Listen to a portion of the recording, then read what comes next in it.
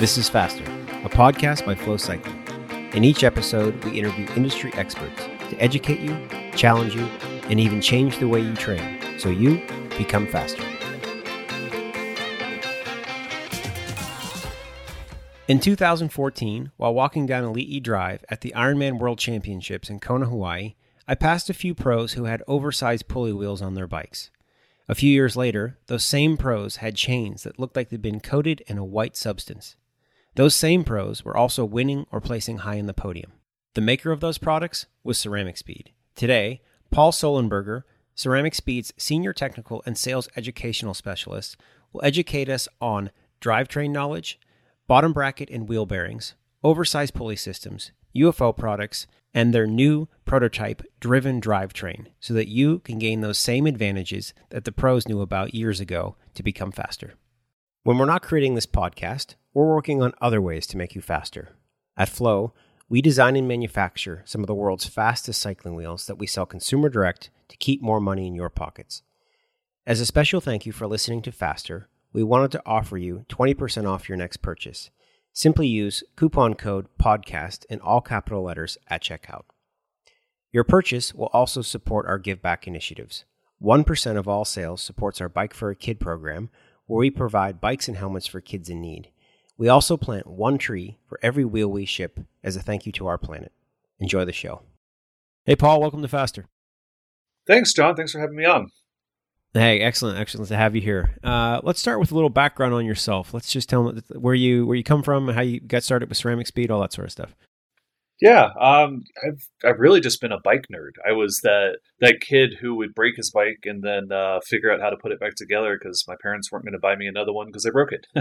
But I grew up, riding bikes. Actually, a lot of cross country down in Texas, single track riding. I grew up racing the local series there all through grade school and into college days. And bikes have always just been a part of my life, and it kind of made a lot of sense. Ceramic Speed was growing and opened a U.S. office in 2015, and I had the best luck of being in the right space at the right time with a unique background of working on bikes. I had done sales, I'd been a mechanic, so I kind of had that whole blend of technical understanding and communication that fit right into a growing company of a niche product. Cool. That's awesome. Where in Texas are you from? North Texas, Dallas region, hone in on Collin County or even McKinney for those that know the area there. But we could just say DFW or North Texas, as I kind of lived all over the area, rode, raced, lived, all that area. Nice. So you're rooting for a college football team. Who is it? Oh man, no. See, I'm a bad sports player. I was a cyclist. No, I mean, growing up in North Texas, you always had the Red River Riot, which was the big football weekend between UT and OU. I'm Texas through and through. I got a Go Texan tattoo on my leg, so yeah, I got no qualms with the burnt orange. So all right, good stuff, man. Good to know. Let's get a little background on Ceramic Speed itself and how it got started and how it made its entry into cycling. So Ceramic Speed is really unique, and we started by setting a world record, and then grew to the highest ranks of professional cycling. So it goes way back. It's a Danish company, the late 90s, who became our founder and CEO, Jakob Sismadia. He was a competitive inline skater, very, very European, Scandinavian type hobby to have. But he was pursuing, he's very competitive, and he's pursuing a 24-hour record on inline skates. So how far someone could skate if you so chose to do so in 24 hours. And there was this hypothetical glass ceiling of nobody could do more than 500 kilometers in 24 hours. These records were getting into the 480s, 490s. In 98, Jacob himself went, he got 498. And it was like, man, there's this hypothetical glass ceiling. No one's gone over 500. So he starts digging in, and he was actually working for a German bearing company at the time. He had a very good understanding of the efficiency and the engineering and bearings. And so he starts looking at technologies and was actually influenced by NASA of the time in the late 90s where the big science programs, the space programs were going really big, and NASA was starting to use this hybrid ceramic bearing technology, ceramic balls with steel races. It struck a really good balance of durability because of the steel races, so that way lateral pressures and stuff wouldn't risk cracking it. But then you had the really high precision that you could gain from a ceramic ball, as round as possible, as smooth as possible, as well as being really dense, so it's not going to wear down. You could have a very smooth, round material, but if it's not strong enough, it's not going to hold up. So yep. Jacob actually, went and got the raw parts, and rebuilt the bearings. And he had, at the time, they used 4 wheels on each skate. Each wheel has 2 bearings, so he had to do 16 bearings, all by hand. Every ball being measured, making sure everything's as ideal as possible. And the next attempt that he had at the world record, he went 505 kilometers on skates in 24 hours. Way. So he's credited the first guy to go over 500 kilometers, the first person to use ceramic bearings, hybrid ceramic bearings in inline skates, and then onward, the first person to bring this hybrid bearing technology into the sports market, cycling. So here we are, early 2000s. He sets this record, but it's a very niche market. It's something that's such a tiny market. Talking to inline skaters, what could be done with this? And being European, being Scandinavian here, everyone rides bikes, even just casually. And it was actually Jakob's dad was a bigger cyclist, and he had the idea like, well, if this worked for the inline skates, would it work for cycling? Bigger wheel, you got bottom bracket bearings and all these other bearings on the bike. And so started tinkering with it, local racers using it. And in 2003, actually working with Bjarne Riis and Team CSC, Jacob spent his 2 summers in a row in 2002 and 2003 building the bearings for the team at the Tour de France. So we went from a world record to building bearings, in the back of the team truck at the Tour de France for these racers. What wheels are they going to use? What bottom bracket? What not? Okay, here you go, hand. Put this together and get those guys any competitive edge. And that was what basically put our DNA in place of hand-built performance, bearings for bicycles at the time. And we were officially founded in 2004, built off of those early successes of proof of concept and proof in that highest level of competition to have a valid product. And we've grown it from there. What a cool story, man. I did not know that about you guys. And that's just, that's really cool. And if you think cycling's a niche market, man, inline skating, that's a whole nother level of finding a niche. So it's good move to cycling, I would say, for sure. I guess I first learned about you guys probably back in, maybe 2012. And I saw one of your demos on bearings and thought it was super cool. And over the years, every year I would go to Kona. I would walk by the pro bikes and I would see, all these additional things. I remember first looking at oversized pulley wheel systems, and then I remember seeing these white chains, and I kept asking questions about what it was, and it kept pointing back to you guys. So what I've noticed about you guys is you're like the drivetrain masters. You've completely thought of almost every component of the drivetrain, how to optimize it, and how to make people faster by optimizing their drivetrain. So to get started, let's just talk about drivetrains and what the components of a drivetrain are and how they consume watts when you're actually pedaling on a bike. Yeah, for sure. So the easiest way to think about it is the drivetrain is what is in between your motor and the drive wheel or whatever is causing you to be in motion. So in a bicycle specifically, and where we're focusing here, our drivetrain is going to go basically from the pedals through to the rear wheel. So this is the cranks, which rotate around a bottom bracket. There's a rotating point. The cranks drive a chain, so they're pulling that chain around. That's at the rear wheel at the cassette.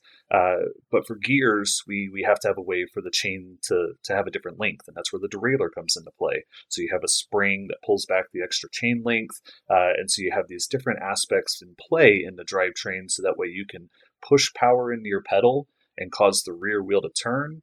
And with gearing, we can do that at different rates of speed, which gives us a varying drivetrain for all rider speeds and uphill and downhill and everything in between.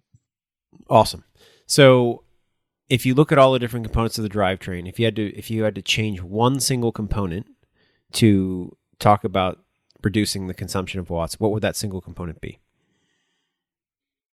Oh man, a single component is tough. So I think of two things immediately, and I think for most writers, the bottom bracket is that point. So the bottom bracket being where the cranks rotate over at the bottom of the bike. There, this is an area Yep. that can certainly consume a lot of energy. It can take watts to turn over. But then it's more than just the watts at the bottom bracket. It's the durability, the reliability. I often refer to it as the heart of the bike. You're not going anywhere if your bottom bracket's not doing what it's supposed to do. Everything else is literally behind it in the big scheme of things. So if the bottom bracket's not performing at a high level, not functioning at a good level in performance, then doesn't matter what else you got going on, you're going to be losing energy and leaving it on the table. Okay, perfect. And so basically a bottom bracket consists of some bearings. And before we get into the specifics on bottom brackets, what is it about a ceramic speed bearing that makes it different? And how does it reduce the watts that are consumed when that bearing itself is spinning? Inside the bearing, we have a series of balls. They're evenly spaced out, held in place by a cage. And then the whole, system here is protected with seals on both sides. So that way, you want to keep contamination, you want to keep stuff out of it, and you want to let the balls roll smoothly in their raceways, going in this circle, allowing the, inner, race there to be able to rotate while the outer one is fixed in place for stability. So in a bottom bracket, that outer race is pressed into a cup, which is held in place in the frame, and then the inner race is what's contacting the crank spindle that you're turning. So you need those to spin evenly, nice stable platform without causing drag, keeping all the contamination, gunk out, and keeping the grease inside nice and lubricious and running smoothly. Okay. And so what is it that makes a ceramic speed bottom bracket unique compared to like something you would get maybe from an OEM bike build? So really, it's the attention to detail. So the raw components can often be very similar looking. Occasionally, you have deviations in material. For ceramic speed, all of our bearings are always a hybrid ceramic, a ceramic ball with the steel races. Whereas the kind of the industry standard or starting point would just be a steel bearing, steel balls, and steel races. And then we get into where that attention to detail really starts to separate itself. Are the balls all exactly the right size, the same size? Are they all the same roundness? Are they all the same smoothness? When we talk about being the same size, we can say yes to the same size to the blank, blank, blank. Is it to the millimeter? Is it to the tenth of a millimeter? All of our balls are actually measured down to the micron. So that's 0.001 millimeters. So really getting into the smallest of scale to ensure that, in a standard 61805, it's a traditional Shimano bottom bracket bearing. That bearing there is going to have around 15 balls in it. So you have two bearings for a bottom bracket. So that's 30 balls that all need to be equal in size, equal in shape, having that sphericity to it, how round as possible the ball. And that way, on both of those bearings, they're going to spin without any binding, without any pinching, and they're going to be able to roll smoothly. So it's that attention to detail. And just as I mentioned, Jacob building his bearings for his skates and then for Team CSC, every ceramic speed bearing is still hand built. And this is a key piece of that process. We have 4 sets of hands from start to finish that check the bearings to ensure that they're moving how you expect. And this is what you'd expect someone being able to sit there and just move something ever so slightly in the hand and being able to tell, is that on spec, or do I feel a little bit of a rub? Is it a little rough, or is it too loose? All of that gets checked by hand. Wow. So if you compare, like you're saying you're measuring down to the micron level, like 0.001 millimeters, what would a competitive or like a standard OE bottom bracket, what would the roundness of those balls compare? How would that compare? So generally, what's commonly used. So there's different scales for measuring bearings. You have an ABEX scale, which is going to measure things like general roundness, deviation from a certain metric. And then you're going to have a grade, and grade talks about the ball quality. So we use grade 3. Grade 3 is the highest, and it goes from grade 3 down to 200. And it talks about how much deviation from a measurement on a certain size. On average, other competitors' ceramic balls are going to be a grade 3 or a grade 7. And then we're also going to see steel balls that are either grade 7 or grade 9, or in some cases below that. And so now you're talking, hundredth of a millimeter instead of a thousandth of a millimeter, or even a tenth of a millimeter deviation. So saying that this ball is 3.1, maybe 3.15, maybe 3.10 millimeter diameter. Really just, it doesn't allow the bearing, the radial clearance, the amount of movement that occurs between the two races. It doesn't allow that to be held to as tight of a standard when you have, a deviation in the ball size that is more than the radial clearance itself would normally call for. So, you're looking, a fairly, small on paper, but big in practicality when you think about how a ring would work in having a few microns or tenths of a millimeter or hundredths of a millimeter size deviation on one side.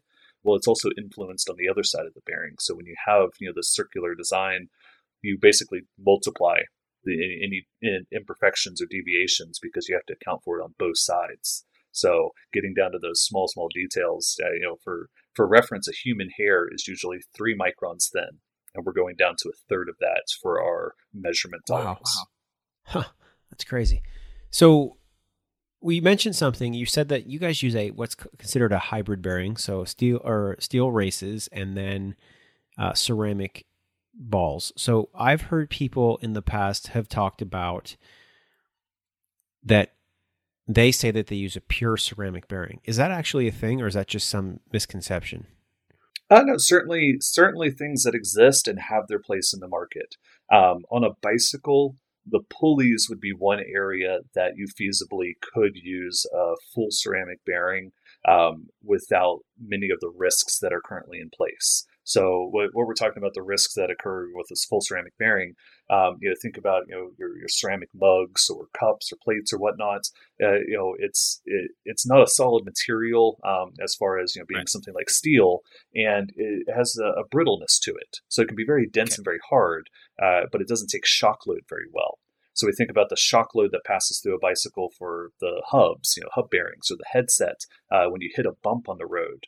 The absolute worst thing in the world would be if one of your bearing races fractured at that point, because now a sealed system that needs to rotate, the train is off the track, so to say. So in a bicycle, and any situation where you have an interference fit, a press fit interface that has a relatively large tolerance range, talking tenths or hundredths of a millimeter in difference in how the size of the bearing and the size of the bore and the hub or something would be.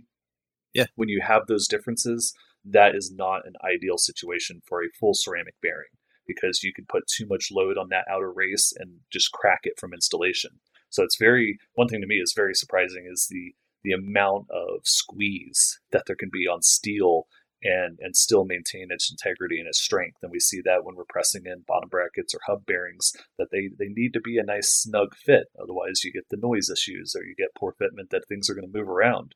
So that tight fitment in conjunction with the potential for shock loading is where a hybrid ceramic bearing is a more ideal solution rather than a full ceramic bearing. Wow, I didn't know that. So in theory, you actually want to, in most cases, you're going to want a steel race with a ceramic bearing. That's good to know. So considering all these attention to detail that you mentioned and being hand built, how much of an advantage does this ceramic speed bottom bracket give you compared to like a standard OE bottom bracket? So we approach this again with two key pieces. When we talk advantage, talking just specifically efficiency. A bottom bracket itself can consume anywhere from 1.5 to 3.5 watts in an ideal scenario. So properly set up, not overly preloaded, not all dirty and grimy. But one of the big differences over time becomes, does that bottom bracket hold up? Is it deteriorating? Yeah. So if you then take a steel bottom bracket that became contaminated, got a little salt in there from sweat, a little moisture contamination, whatnot that occurs, moving parts sliding around, you can see that 1.5 to 3.5 to be going up to 4 or 5 watts. When you get dirty grease, that's super slow. You get the steel that's degrading. Now you have rough objects rotating around. It's not going to roll as smoothly or as efficiently as a smooth object. So not just in the ideal condition lab scenario, but then over time when you implement real world conditions, the durability that we see in a ceramic speed bottom bracket being properly built using the highest quality materials allows it to maintain that high efficiency throughout the life of it, whereas you service it like an oil change on an automobile rather than the bearing breaking in quickly and then breaking down, as we see with a more low-cost solution of a steel-on-steel bottom bracket. Okay, so when you look at a service schedule for this, what is your recommendation on service? Is it based on, I mean, I know a car has there's a time factor or there's a distance factor. Is it simply a distance factor with a bottom bracket, and what is that? So it's very similar to how we approach with the car, and I relate it quite often to an oil change on an automobile to end users that are experiencing this as a first-time need from the previous bottom bracket they may have used that didn't need to have a service interval. So what we approach, I really encourage all riders at a minimum a twice-a-year service, just because over time with heat, with temperature change and humidity, the grease does start to change. So just as a preventative maintenance, a twice a year is kind of that base level. But for are communicated on distance, riders that are riding more, it's 3,000 to 5,000 miles depending on ride condition. If it's clean, if it's you're not in a coastal region with a lot of salinity in the air and humidity, just kind of riding in nice weather days, you can get more than 5,000 miles between service intervals, no problem.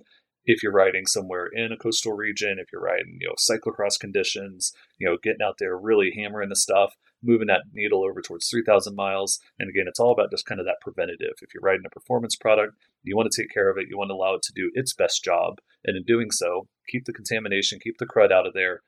Right now, bikes don't have a service light that pops on when it starts to run rough. So you got to stay ahead of it rather than waiting for the noise, waiting for the issues to pop up. Because generally, the engine starts smoking, there's already a problem. Yeah, that definitely is true. So when do you know it's time to actually replace a bottom bracket? If you're using a ceramic speed bottom bracket, does it have a certain duration? Does it need to be replaced, or can you rebuild it? In a vast majority of cases, we see it as just a service and continued use. Many riders will be alerted to an issue if they turn the cranks over, they're washing the bike, lubing the chain, something, or turning the cranks over, and you can feel in the hand that it's just not smooth. Maybe you're starting to feel some vibration or something in there, or you start to hear something. It sounds like it's making noise. Carbon bikes are excellent at reverberating noises, for better or worse. They are. So are wheels.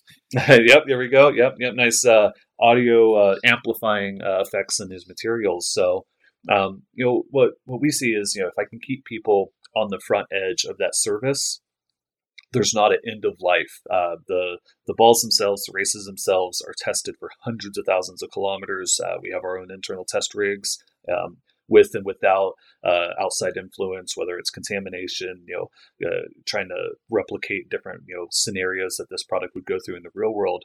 And in general use, not just lab conditions, but in general use, we don't see a standardized end of life expectation because the products will hold up. One of our other company focuses, how the company is set up. We have a couple of different sub companies. We have a company that focuses just on industrial application, and this is machinery and equipment that uses higher RPMs or higher heat or worse conditions or all of the above than anything a bike industry would see.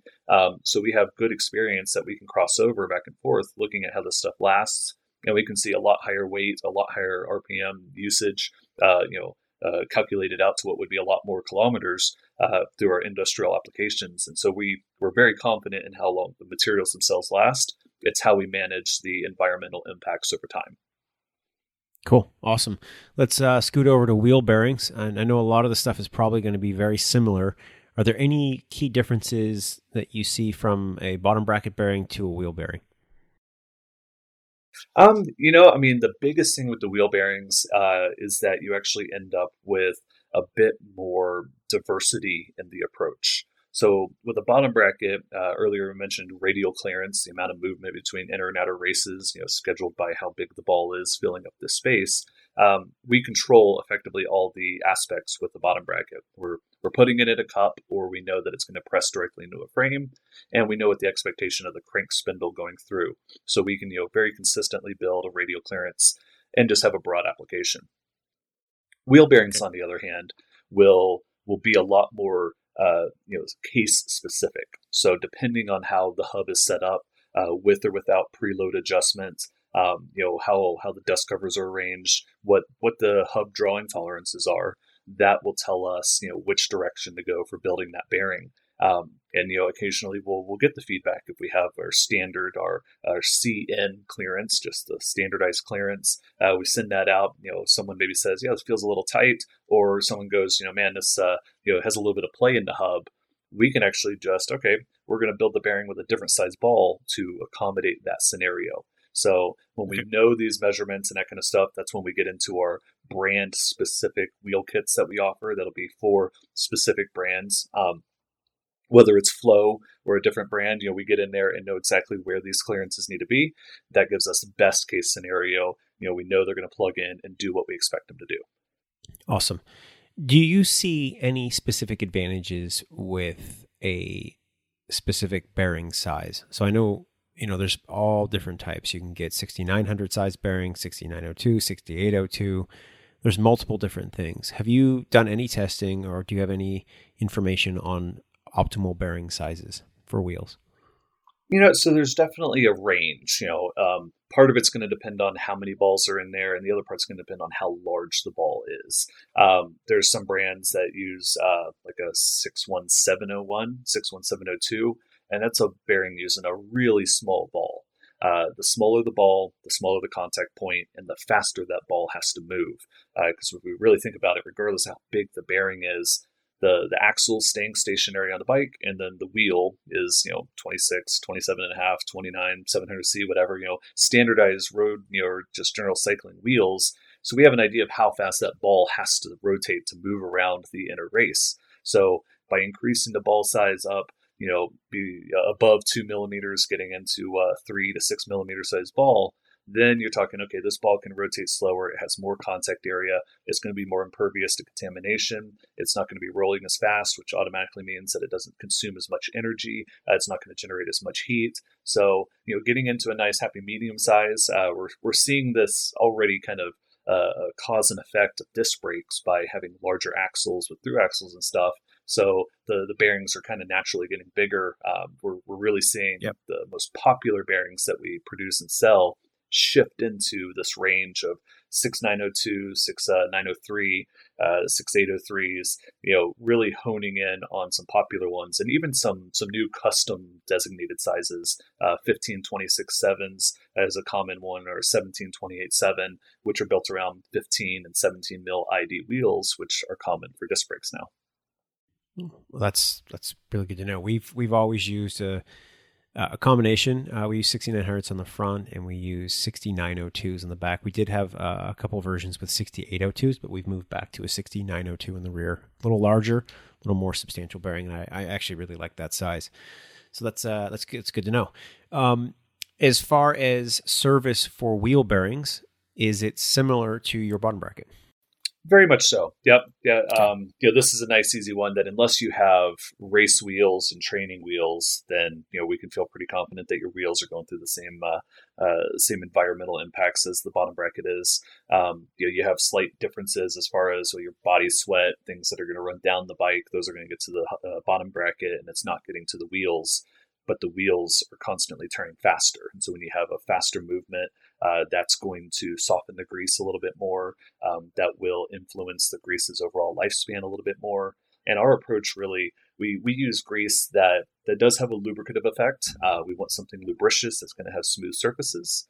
But separate from that, what we want to see is a nice product that makes a wet seal. So basically, a wet sealing that occurs between the inner race that's moving and the outer seal, which is connected to the outer race, and that is stationary. Inverse for hubs, but the inner race moves for a bottom bracket. So on a hub, the inner race is fixed to the axle that's stationary as you're rolling down the road, and then the outer race and the seal are now going to be rotating around that.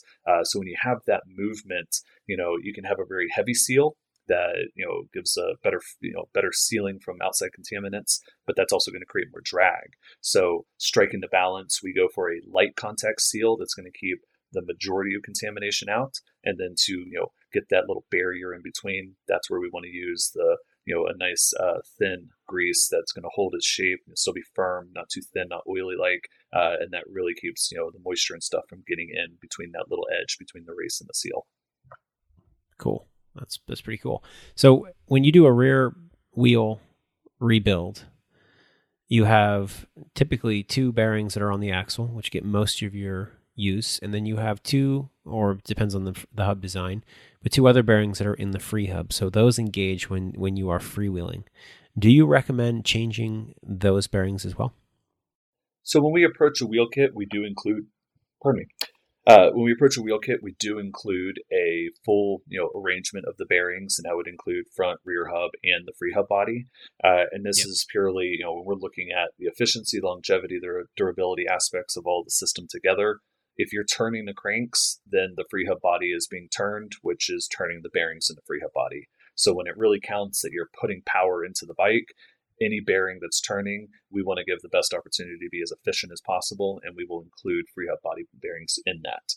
I do occasionally get shops that are like, oh, we're just going to do the hub body bearings. That's all that we're really worried about, and it's kind of 80% of the way there. So yes, those are the bearings that are carrying the rider load. Those are the bearings that, when they deteriorate, you'll have a bigger impact on efficiency, because now you have the rough bearing or the rough race occurring under the body load. If your bike's moving, those bearings are engaged. But if you're putting power into the pedals, I always tell people, if you're pushing it into the shoe, don't you want as much of it to get to the tire as possible? Yeah, yes, we definitely do. We want to conserve every watt we can. That is definitely true. So if you were to redo a complete wheel set, we talked about the bottom bracket. We're looking at, a few watts there. What would you say for a wheel set? How many watts would we consume over like a standard OE bearing to a ceramic speed bearing? Certainly, yeah. So this is where it gets a little bit more interesting, because we start to play into some different metrics of, wheel bearings are going to be dependent directly on speed. So, cranks, maybe pedal faster, pedal slower, but different gearing, it's not directly related to speed. So on wheels, on the other hand, when you go faster, the bearings have to spin faster. And you will start to see, that value of a smooth rolling bearing continue to increase as you go up. You can be anywhere from a 1/4 watt per bearing. And so we're thinking, okay, we got 4 main drive bearings. Well, that's already up to 2 watts of difference at 1 watt of difference at a 1/4 watt per bearing.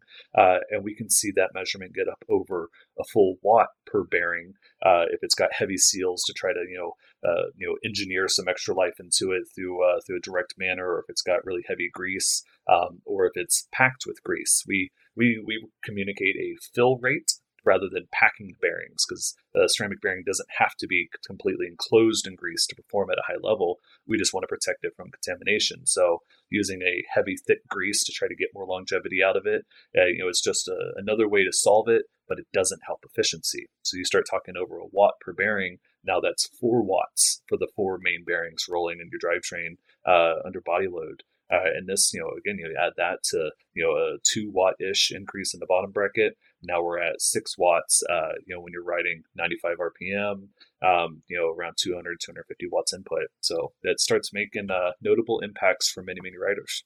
Well, I like where this is going. We're building up to our final question, the watt point question, but we're doing some math along the way, so it's pretty cool. All right, let's talk about oversized pulley wheel systems. First, can you just talk about the purpose of the pulley wheel system and what it does on the bike?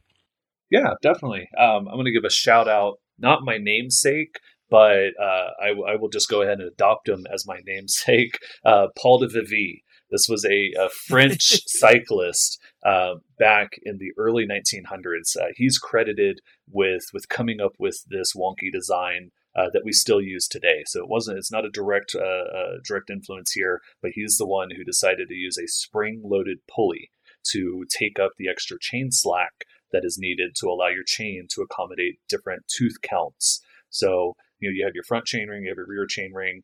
As they move bigger and smaller, more teeth means it needs more chain length. Less teeth needs less chain length. So a modern bicycle uses a parallelogram, a dual parallelogram design with a backward spring that will take up that that chain tension. It'll take up that extra chain length. So as you go into those bigger cogs, that's the spring is going to be pulled forward. It's going to allow more chain to go around the chain rings and the cogs. And then as you go down to the smaller ones, smaller chain ring or smaller cogs, that spring pulls that chain back, pulls that pulley back, and kind of takes it out of the way. So a derailleur's job there is twofold. One, to align the chain with the given gear that you want it to be in.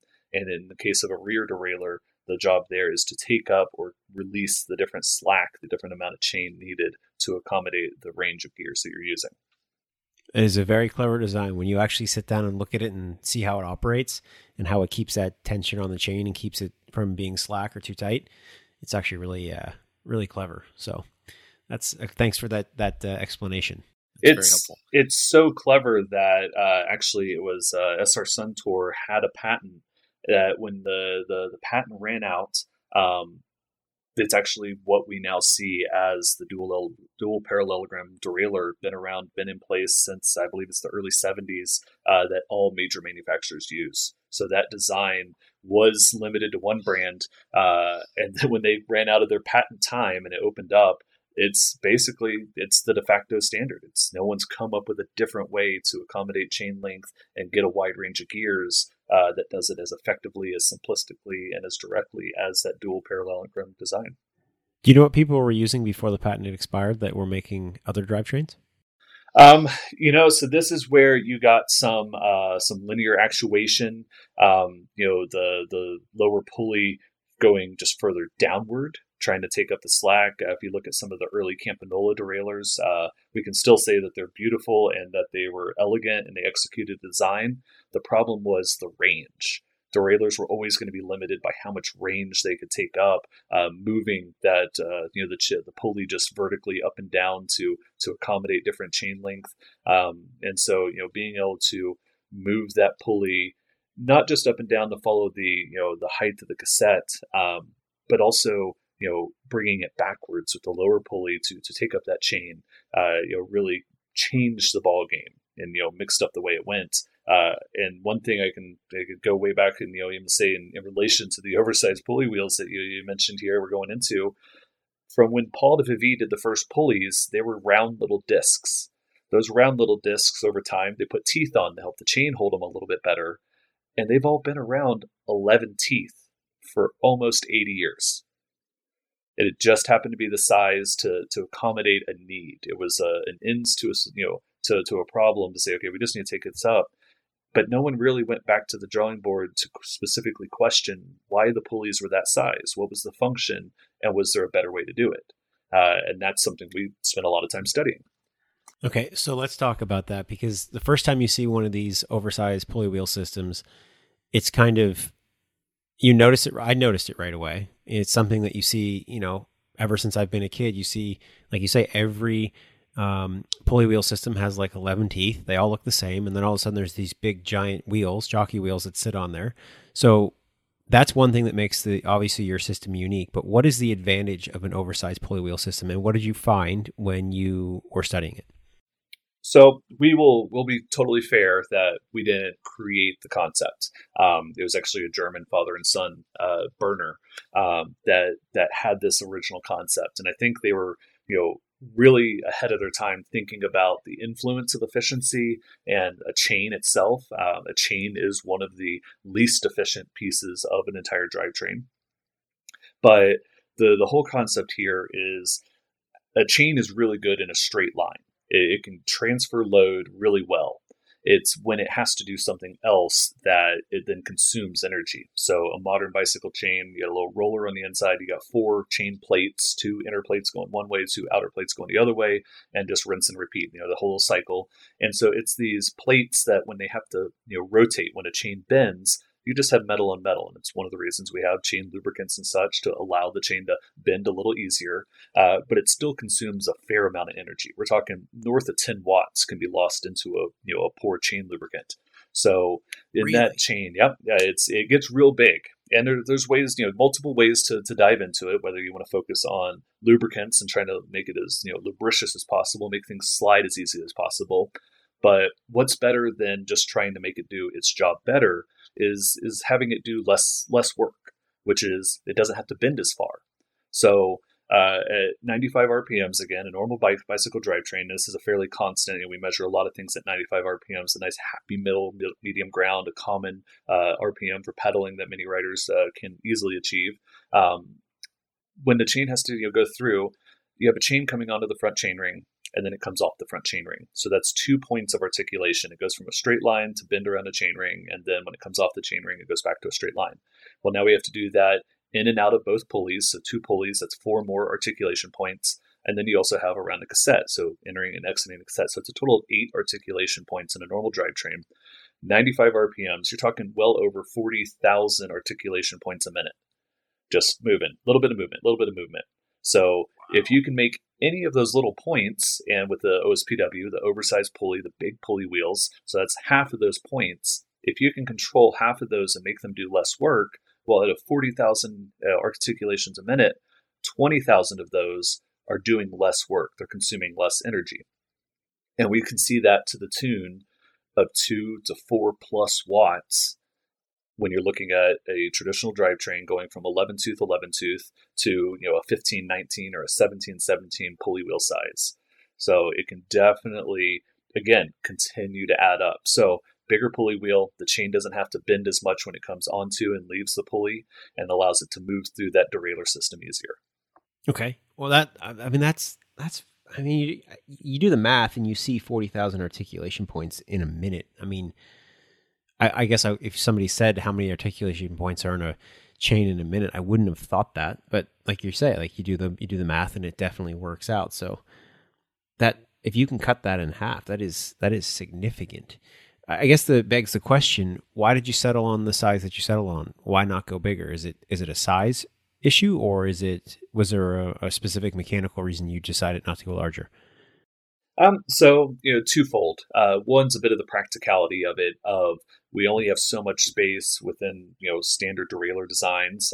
All the systems that we're working with are they're fitting onto dual parallelogram derailleurs. So what the common derailleurs are used out there, how much range we have, and the length of chains. So for better or worse, chains effectively all come about the same length, kind of a predetermined length that is expected to fit a vast majority of bicycles, regardless of chainring size, and if you're running a long cage, wide range rear derailleur or anything like that. So we got 114 to 116 chain lengths to work with. Competitive riders riding a 53, 54, maybe even a 55 tooth chainring. So we kind of have this loosely set parameter that's already going to be in place to keep riders from having to splice chains together or whatnot. But then there's also the mathematical practicality in we're talking about degrees of rotation on the chain itself.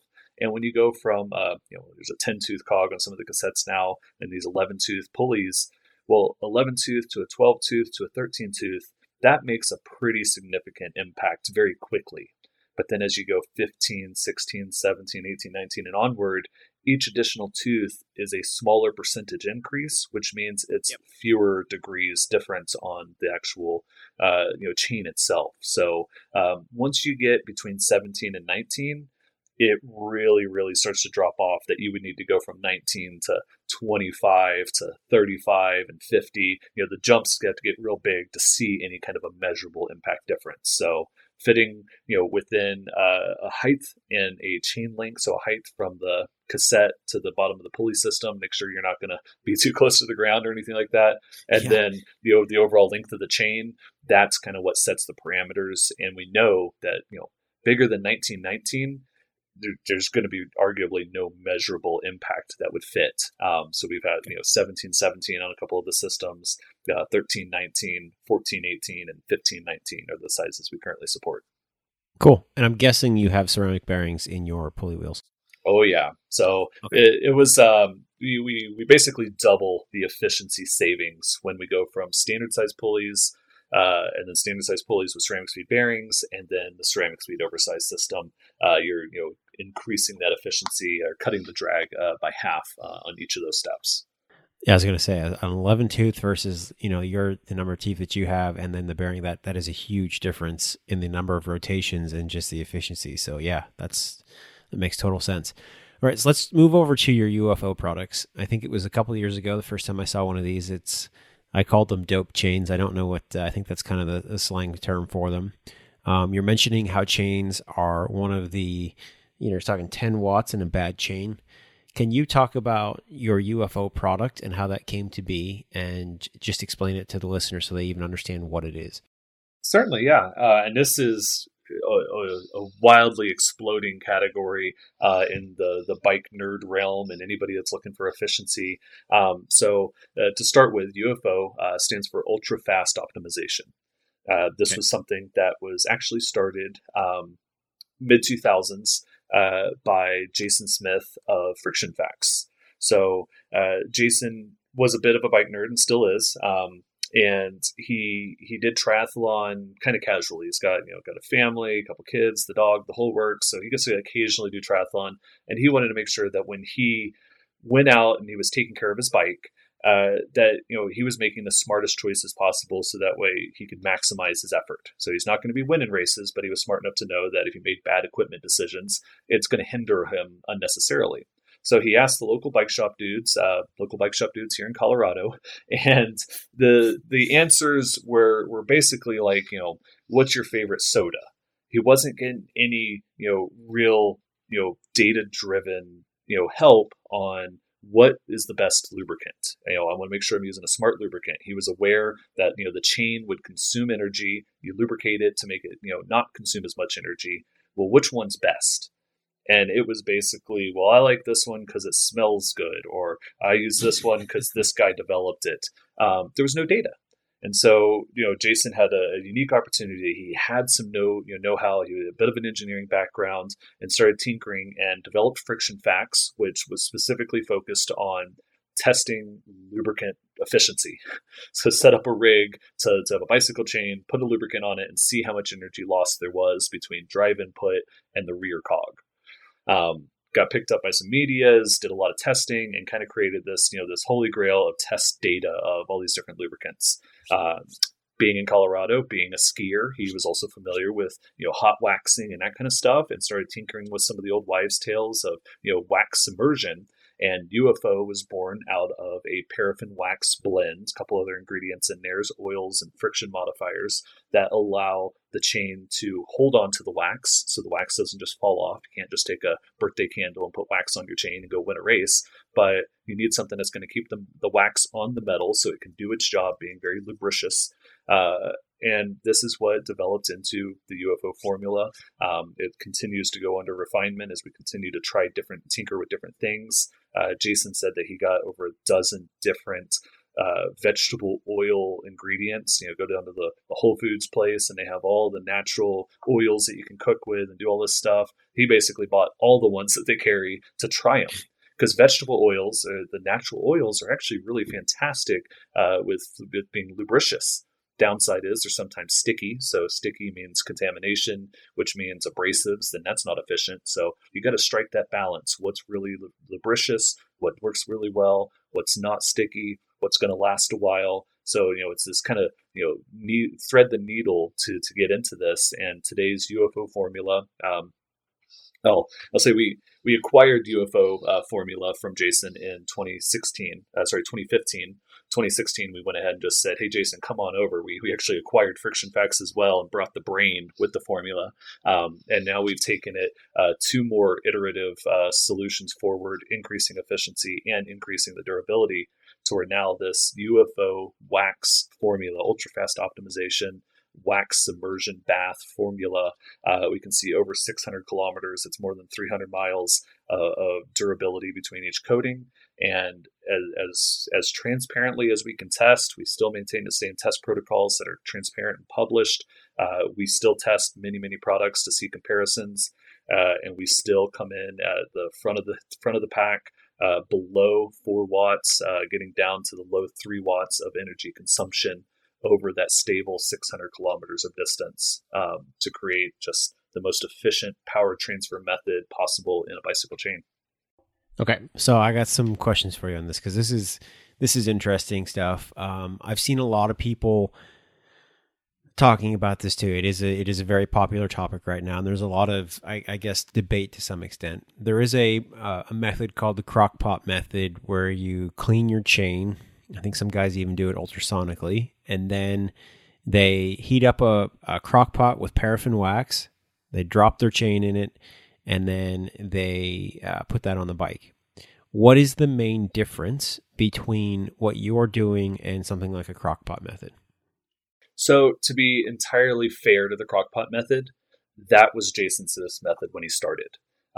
It is a widely popular method because it's fairly easy to go through and do, and it does get somewhat consistent results. And I like to use the analogy that the crockpot method is Betty Crocker. It's you went to the store, you bought a cake in a box, you're responsible for making it something edible. The Ceramic Speed UFO method, we do it in batches. The wax never hardens, it stays liquid. We break into chains in a very specific and scientific method. They go through a multi-step cleaning process. This is what I refer to as the professional bakery. This is what you want at your wedding. This is the cake you didn't get out of a box. You went and you had someone do it, so you know you're going to get a tried and true result. Okay, so the processes are similar. One's just a home job, and the other one's a professional job. And the waxes, I'm guessing, are much different as well, the actual chemical makeup of the wax. So we're up to 16 ingredients in the UFO formula we use today. And that's well beyond just the paraffin wax and a couple oils. Okay, and so if you're looking at, you're saying 300, was it 300 miles, 600 or 600 kilometers, did you say that the chain now lasts? The wax optimization, 600 kilometers, that's 350-ish miles before it is basically worn down to where we're not seeing the consistent efficiency savings any longer. You could ride it longer. The chain itself is still great, and you can lubricate as desired. But what we're focused on is that window of efficiency stability. So how long could you use that and expect to get good efficiency results? And that's that 600-kilometer window. Now, on that 600 kilometers, that's your formula. If you're using the crockpot method, is that a shorter distance? Have you been able to increase the duration because of this 16 formula wax? So what it really comes down to is what target is being measured for that duration. So in our process, we're not saying that UFO 100% replaces what's done in a crock pot. It's more saying that this is that ultra fast, keyword the fast, the efficiency. This is that, the best of the best. There's a lot of people that will use, more standardized paraffin wax. So not even using one of the off-the-shelf bags of chain wax. There's a couple on the market now that people are going, here, use this wax. It's got some additives. It'll be good for your chain. There's people that'll even go even more basic than that are like, I'm getting some flour and blah, blah from the store to make my own cake from scratch. But you think about it, you leave out all the little additives that make that professional cake taste really good. Your cake might not even taste as good as the Betty Crocker. It's a cake. So this is we tried paraffin wax and maybe they put something else in there. Maybe they didn't. And that's where you'll get a wider range of experience. So whether it doesn't stick on very well, it doesn't last 100, 150 miles or so, or maybe they really saturate it and get it on there really, really well. And they're like, yeah, I don't have to do anything to my chain for 1,000 miles. That's not addressing the efficiency focus. So as mentioned, the chain, a UFO chain is still good well after 600 miles. And you still have proper, successful lubrication occurring after the 600 kilometers. The difference is it's now deviated off of that fine line that we're focused on for consistent efficiency. So looking at the low 4 watts down there, looking at a highly efficient chain. So I'm saying 4 watts is what the chain itself consumes at 95 RPMs, going right into the chain. What we see is that after that 600K, now it's rising up. Now it's going over 5 watts. Over time, it's going to head up towards 6 watts. So we're communicating not a utter lifespan of the chain or the wax itself, but the efficiency level that the UFO formula is providing to achieve what we are claiming of ultra-fast optimization. Cool. So, and now just so people understand, people are very used to putting grease on their chain and in the cassette area. When you're using any type of UFO product, you have a very clean, very dry cassette and crank and chain that is then doped, right? You're not doping the cassette or the crank. It's just the chain, and that runs on a very clean, very dry gear system. Is that true? You got it. Yep. So yeah, having a properly cleaned drivetrain. There's free tip number one. You want free bike speed. Clean the bike. So, but after that, and this is, we've had people ask like, well, so we have a bottled version of UFO chains. It's UFO drip, similar formula, but because it's dripped on, it doesn't have the same longevity to it. It's 200 kilometers between application. But they ask about, well, do I need to put this on the cassette? Do I need to put it on the chain ring? And Jason Smith, through Friction Facts, both independently as well as with Ceramic Speed, did look at and tried different, coatings and stuff on chain rings and everything. There is a minuscule amount that you have to get down into, the hundredth of a watt to try to be able to notice any differences between a standard, readily available bicycle cassette or chain ring that's on the market, and anything that could possibly be more efficient. So when it's clean, the chain rolls on and off of the cassette and the chain rings very efficiently. There's almost no measurable drag there. So you don't got to coat those products as long as those hard metal pieces stay clean. Focusing on the chain itself, that's where the interface is. So, a chain is, again, it's those sliding faces. That's where friction's concerned. A chain rolling on and rolling off of a cassette or a chain ring, it's lifting right off. As long as it's not stuck there because you have grimy grease that's, built up on there, or you have a worn out chain ring that's shark toothing and it's hooking the chain. As long as you don't have those going on, there is next to no measurable inefficiency occurring in that interface. It just rides on and then lifts off. That's really good to know. It's kind of counterintuitive to some extent, but when you actually think about it, those interfaces and having essentially no, watt consumption makes a lot of sense.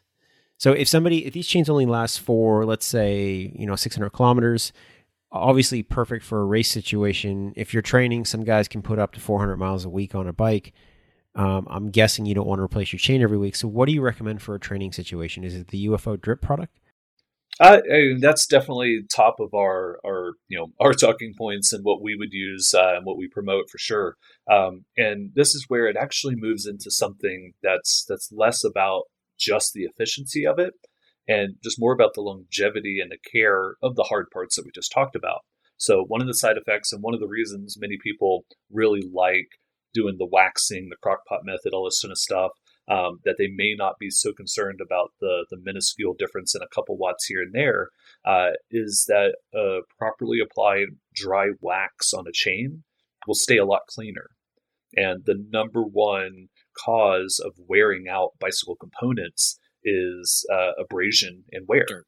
Yep, dirt, you got it. So if your chain stays cleaner, your cassette stays cleaner. Your cassette stays cleaner, it's not getting worn down every time the chain comes across it. So you think about as you're pedaling, you're shifting through these gears, pretty much everyone's experienced that, favorite gear that wore out too quick and makes a little extra noise and the tooth profile's looking a little different.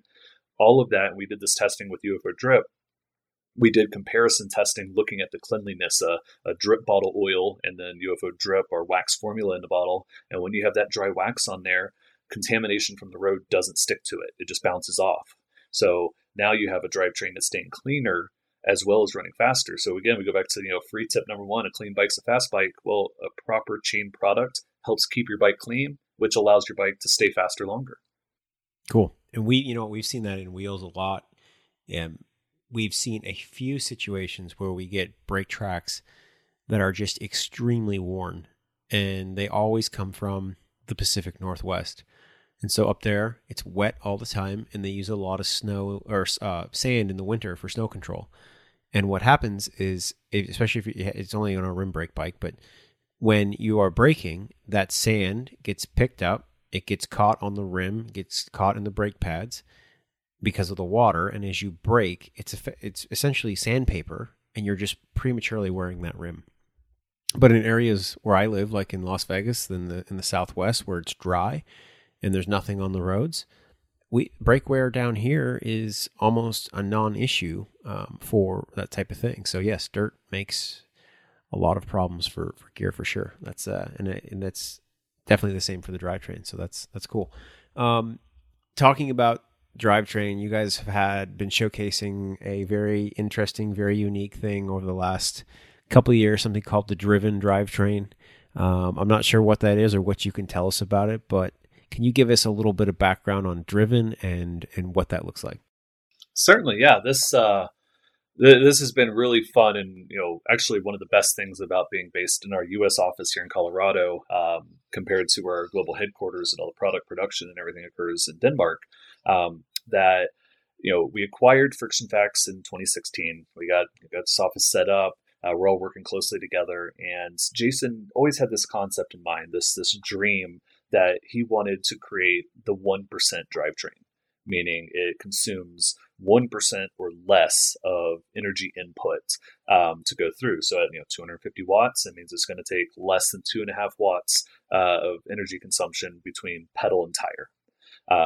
And when we're talking about chains and how even our fast chain, we're talking low 4s, high 3 watts.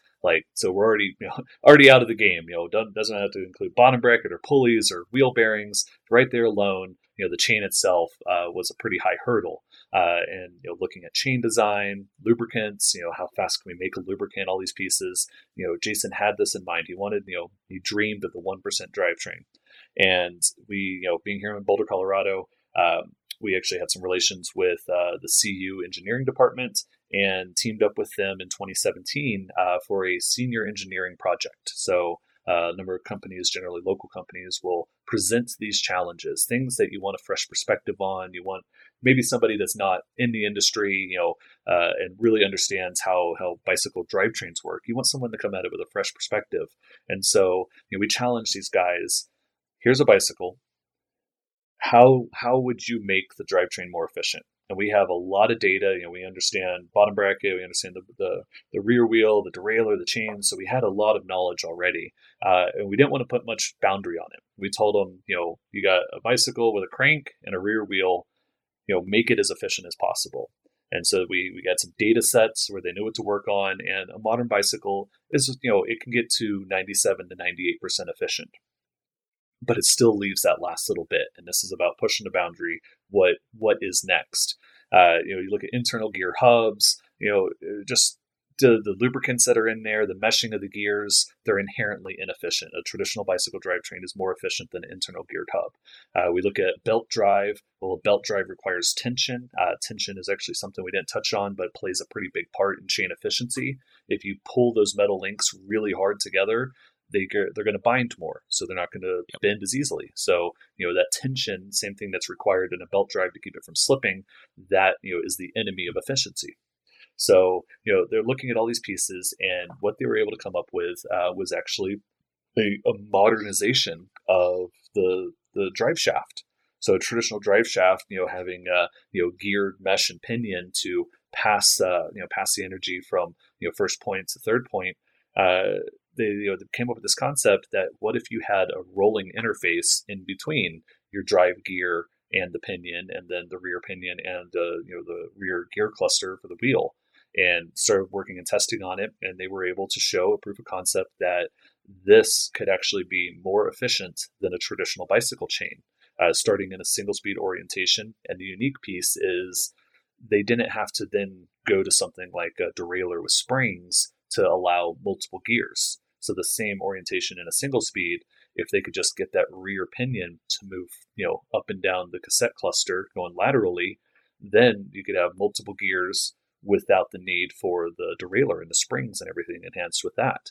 So the driven drivetrain concept is all about removing the traditional drivetrain as we see it and moving to a drive shaft that features, in the current iteration, it's 9 bearings in the front. It was 12 bearings in the rear on a spinning drive shaft. And that is what meshed. The bearings would actually roll in and out of the tooth profiles for the crank and the cassette in the rear. And this was the lengths required to get that next 1%. So the fastest drivetrain that we've tested, and again, we try to use the most transparent test protocols that Jason Smith came up with at Friction Facts. We still have them posted. We still share these openly, so people can challenge and recreate and test as they see, as transparently as we can. The fastest drivetrain that we've ever tested and developed would be a ceramic speed drivetrain with an OSPW and a UFO chain. So just maximizing the efficiency, tip to tail, and we're getting about 98.4. And we were able to take that, I believe it's 99.2 with driven. So not even a Wow. full percent forward. It was everything that we had to go through to get that last little bit. And yet, you can get a bigger gain from a stock drivetrain to a fully optimized ceramic speed drivetrain than you could by going this last little bit. And the coolest part is all the interest outside of racing that it's developed. And this is what I love about innovation and the time spent focusing on these challenges is that it may answer a problem that people didn't think to ask because you were focused on something else. People have come up, talking about commuter bikes and different applications that you get rid of the chain, you put these parts inside. If you can solve this unique aspect of not having the chain, it's very easy to put a shield over, to have it all enclosed so it keeps the contamination away. Now you start revolutionizing different aspects of what we just thought were standardized. And so Yeah. it's been a lot of fun. We actually did back-to-back senior engineering problems with CU. The first year they came up with Driven. The second year we challenged them to solve the shifting. How do they put the electronics, the mechanism inside the shaft? How do they actuate stepping from gear to gear? It actually took something referred to as a torque decoupler. So two of Yep. the bearings on the rear pinion can actually come away from alignment and are soft with a spring action, so that way they can remesh with the next gear before going into power transfer. So removing that torque application, moving it over, and then stepping into the next gear, so that way you can shift up and down into gears. We got wireless shifting into the spindle, battery, shift mechanism, everything in place. It's really was a really amazing 2 years with that project, and it's still undergoing development with interest and investment to see what can come of it, and see what could be the next step for Driven. Well, I saw it at Kona last year, and I saw it a full demo, and it is definitely a very cool, very unique approach. I'd love to see it on a bike personally. I mean, I'd be all about it. I just think that stuff's really neat. So, yeah, I hope you guys actually produce that and come out with that. That would be really great. Some general questions. If somebody wants to get Ceramic Speed products installed on their bike, what is the best way for them to do that? Do you have like a dealer list that's very familiar and good with your products, or is it something they can do at a standard bike shop? So ideally, we approach it with support material and processes that we believe should be industry wide. That any shop should be able to successfully walk this through. We make sure to have both PDF instructions as well as video walkthroughs for all of our products, to have the support material there. It's one of the things I focus on in my daily desk time, is technical and education support, both B2B for our shops as well as B2C to end consumers. We do have a authorized retailer list, as we call it. So these are shops that have committed working with Ceramic Speed. They have experience with Ceramic Speed, and they would be the shops that would likely be more readily available of not just having product on hand, but being familiar for any troubleshooting, for the setup, all that kind of stuff to get all the pieces put into place. But we try to keep it as approachable as possible, for any rider looking to maximize their efficiency on the bike. Awesome. And you guys always have a huge pop-up event at Kona every year. Obviously this year, unfortunately, Kona's not gonna happen. Hopefully maybe in February. Do you have pop-up events at other places throughout the year, or is it just sort of a Kona thing? Kona is the biggest and most consistent for us. So when I started in 2015, I was the second employee hired for what we called Ceramic Speed Americas, focused just North and South America. Through 2016, myself and another colleague, we went to a number of full distance and half distance Ironman events. You're really raising awareness, talking to people, bringing the bar up of the awareness. But one thing we noticed is we can never underestimate the value of our retailer network of getting people things that they want on their schedule rather than waiting for an event. So we had to dial it back down a little bit. The constant travel of being at all the events, so that way we can ensure that we supported our retail partners as best as possible, and make sure that we were doing a good job for everyone that wanted to engage with Ceramic Speed, not just triathletes at these events or other athletes at other events. We do still want to get out to additional events. We had a number of gravel events on the calendar this year. The off-road segment is really growing. The efficiency applications are just as true there, and for many athletes, it's more true when it's a longer event. Dirty Kansas 200 miles, or even Land Run 100, Mid-South gravel event. There's all these longer days. We wanted to be up at the event in Colorado Springs, the gravel race they started up there last year. The Steamboat Springs event. So we got a number of events on the calendar.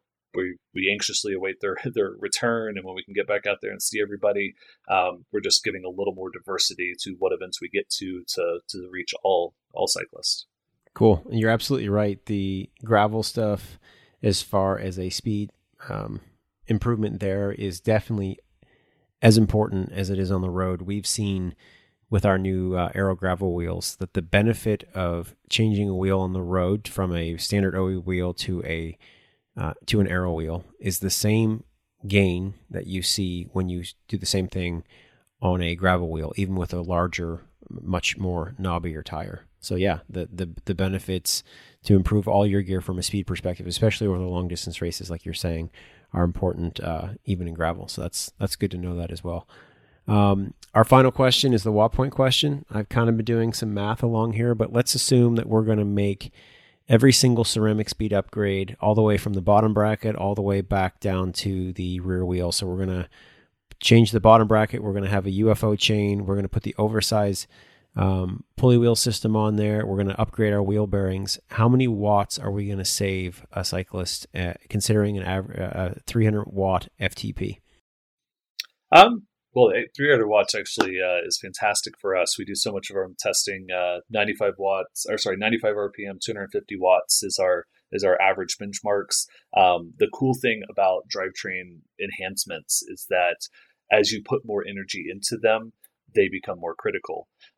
They consume more energy when you're putting more loading in there. So at 250 watts, we communicate 10 to 16 watts, and that accounts for a range of bearing sizes used in different hubs. That covers the range of BB30 bearing or a Shimano bearing being slightly different size with different numbers of balls, and then what stock derailleur you started with. We increase that up to 300 watts. That's going to be anywhere from 12 to closer to 20 watts. Again, with the deviations for componentry, we try to be clear and transparent in our claims and what we're expecting and what we anticipate savings can be. But yeah, as you increase that input, that actually works in our favor. We like that for numbers. You're going to be looking 12 plus watts for a full drivetrain there. That is a big gain. I always say every year the fastest athletes at Kona are the smartest athletes, and every bike that I see that is somebody who is a fast athlete has pretty much everything ceramic speed on it. So that 10 or 12 to 20 watts is definitely a very important factor and definitely contributes to them coming in first and being on the podium. So thanks for being on the show today, Paul. We really appreciate your time, and we look forward to seeing you at an event when they open back up. Definitely, John. It's been a lot of fun. I appreciate having a chance to come on with you. Thanks for listening to Faster. If you enjoyed this episode, please share it. Leave a review or teach a friend what you learned today. For more great episodes on getting faster, subscribe to this podcast. While you're on your next ride, be kind to one another and ride safe.